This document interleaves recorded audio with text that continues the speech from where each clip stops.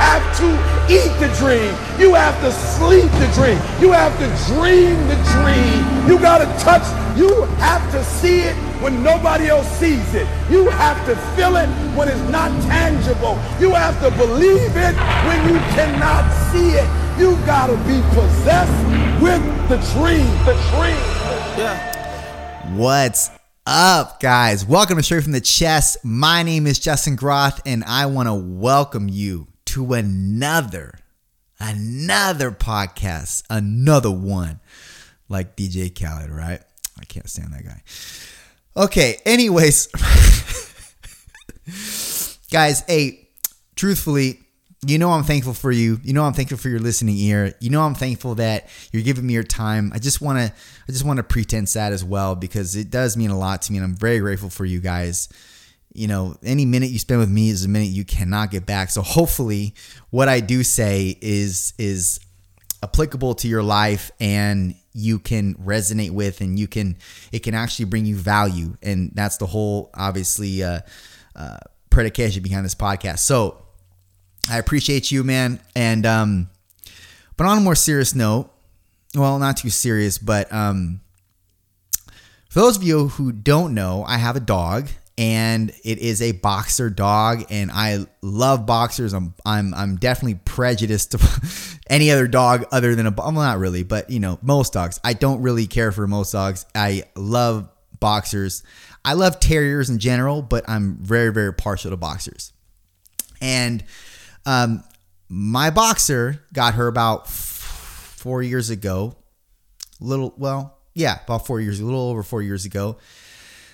And so as the story goes, I want to tell you this real quick.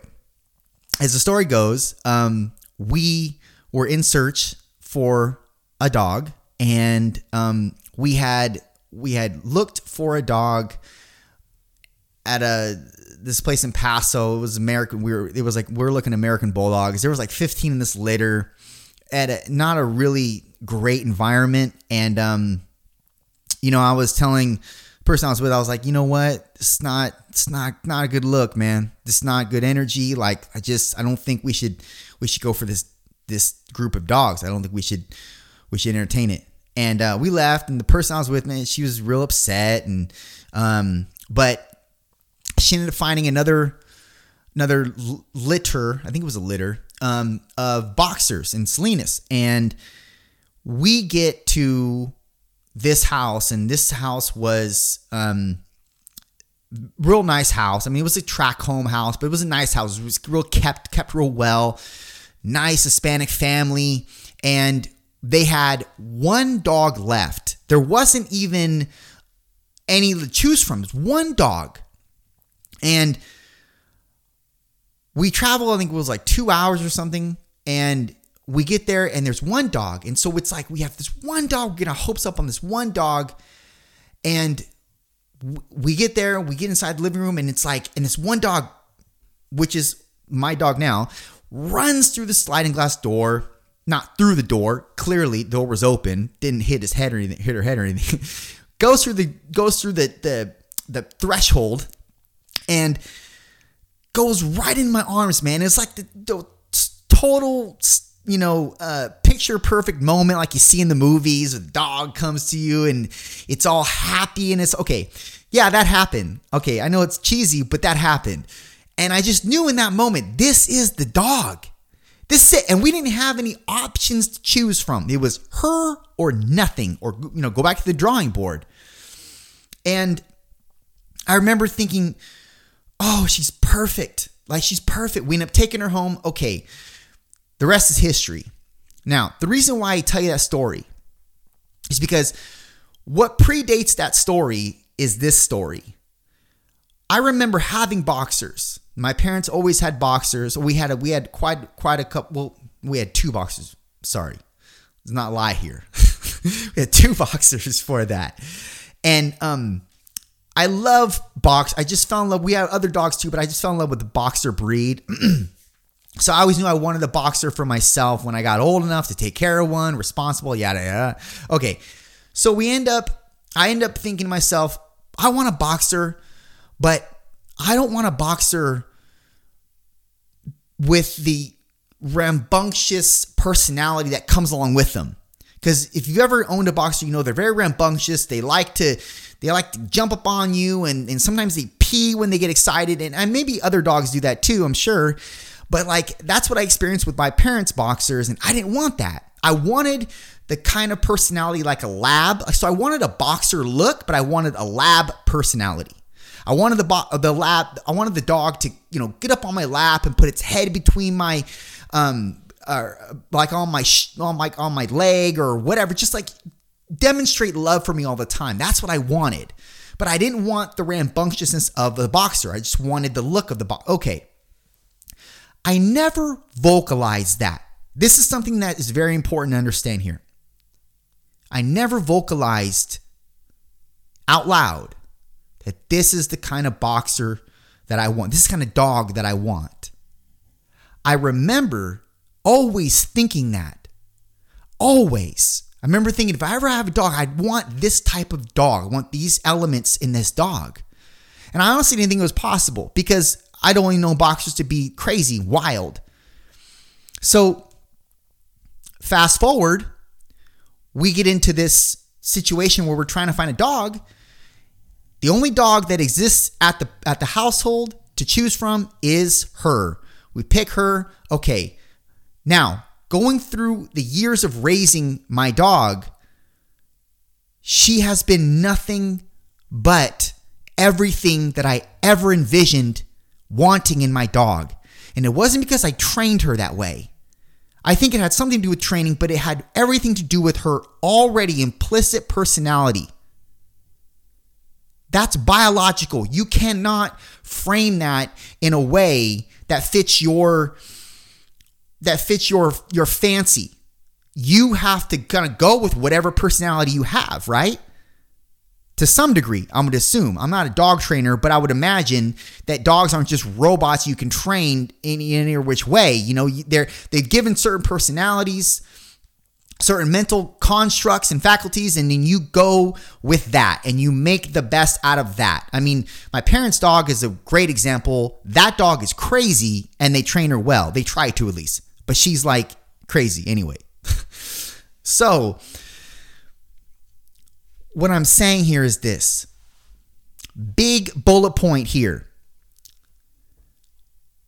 You already know that I'm a religious person. So this is going to trail behind the religious wagon, so to speak. God knew what I wanted, and he didn't just know what I wanted. He knew what would best complement me and serve me and make me a better human being. That's why this dog was brought into my life. And I didn't even ask him for it. I didn't even ask him. He knew. And it wasn't like I oriented myself around finding this particular dog, doing research and finding out how to do this, that, and the other to make this dog the exact embodiment of what I know is going to be best for me and what I wanted. God knew. And it was on the stint of a dog, wanting a dog. How my question for you is,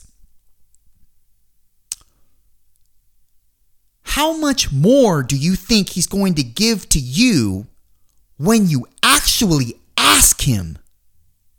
Not only that, this is backed up by scripture. Ask and you shall receive. Seek and you will find. Knock and the door shall be open to you. If you want to reference this Matthew 7:7. How much more will he give you when you actually ask? And listen, I've been trying to understand what that verse means, because I think that most people would see it as like, look, man, that's, that means I can ask for a Lamborghini and I'm going to get a Lamborghini. Not necessarily. But I do believe that he's a father to us and he wants to give us what we want, provided it's going to complement us and actually bring value and service to our life. So what you ask for, provided it's of selfless service to others and as well as almost like a reciprocation to you with regards to what it provides you, because that's not a bad thing, by the way. Because it's something that's complementing you, but it's also bringing value to others. When you're asking him for those things, and I know there are things that you are asking him for, and if you're not, start asking him for every single day. How much more is he going to give you those things? Or rather, orient your path in such a way that calls these specific things to opportunity and or sight, that give you the pathway to receiving these things. How much more is he going to do that for you when you actually ask him? I didn't even ask for the perfect dog, and I got the perfect dog. That's no understatement. This dog is everything and more that I would have wanted in a dog, and not just a dog, but a companion. She gives me so much more than I even thought. And she does everything that I wanted, like in a lab. I almost thought of getting a lab just for the personality. This dog is that to me and much more. And I didn't even ask for it. And there have been other things that I will not bore you with regards to story time, that have happened in my life that I haven't asked for, but God has given to me. And one common thing that has been the common denominator essentially with all of them is all of them have not been self-serving only. They have been selfless, but also in some reciprocated manner. They've been self-serving, but not by absolving the fact of them being serving to others or complementative to others as well in the process. And those things have came to fruition, and I haven't even asked them for those. So this is just something to be concerned with on your end, and concerned in a good way. You may be feeling like, look, man, I don't get anything I asked for. I don't see anything happening in the natural realm right here. Question what you're asking for. Maybe you're asking for the wrong thing. Maybe the thing you're asking for isn't actually serving to you, won't be serving to you, and isn't serving to others, even though you think it's serving to you and you're trying to justify why it would be serving to others. Maybe that's the problem. Maybe it's not coming from a genuine state of mind from you. Maybe it's seasonal. Maybe what you want right now, it's seasonal. It's not something that it's not something that can scale or propagate over time. It's something that is just right now, you want it right now. So it's like, yeah, I want this, give it to me now. But it's not serving to you, it's not serving to others, and it's definitely not complementative to you. And that's the big thing to consider. Listen, he's your father. Just like you are a father or a mother, you want to give to your daughter or son extravagantly. Well, so does he. But it doesn't mean that when he gives you something, it's not going to come with some type of a course associated with it. He's going to give you some course. He's going to give you some rocks and boulders thrown your way, and you have to give him the understanding that, look, I have what it takes to get over these rocks. I have what it takes to come through these storms and actually see what you're trying to give me on the other end, because I have faith, and I have a faith in knowing what's not seen. I can still see it happening in my life, even though I can't in my own natural realm identify how it's going to manifest. But if you keep keeping the course, and you keep believing, and you keep asking, And this particular thing that you're asking for isn't for just self-seeking gratification, but it's actually going to give value to others, and it's complementative to you in the process. Look, he wants to give it to you. Trust me. It says it in the Bible. That's a promise. Ask and you shall ask and you shall receive. Seek and you shall find. Knock and the door is going to be opened for you. That's not gibberish. So stop thinking of it like it is. Apply it to your life. He calls you to do it. He also calls you to write the vision down and make it plain. Sometimes your visions are going to be self-gratifying only. And sometimes they're going to be the byproduct of something that you are going to give others that's going to be of inordinate value to them, and it's going to help them through the toughest times of their life, and it's going to help them become better versions of themselves, or it's going to provide something to them that they couldn't understand, that they didn't have an avenue to get to if it weren't for you. You have to know that God wants to provide for you. These things he wants to purvey, but you have to do your part. Ask from a pure sense of heart, and really take an audit of what you're asking for. Is it self-serving only? Or is it something that you can actually categorize as being self-serving, but in the process, you're providing to somebody so valuable that that's the main impetus behind what you're wanting. And in the process, is going to provide something for you that's self-serving. I don't think there's anything wrong with that. I don't think there's anything wrong with being very successful and then having things show for it. I don't think that God goes against that. If I'm wrong, I'm wrong. He'll have to tell me. But take an inventory of what you're asking.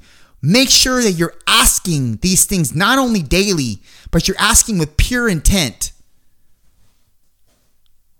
The foundation behind everything should be not self-serving, but valuing others, what they're going to make of it, and how it's going to benefit them. And as a byproduct, you will be complimented. Done.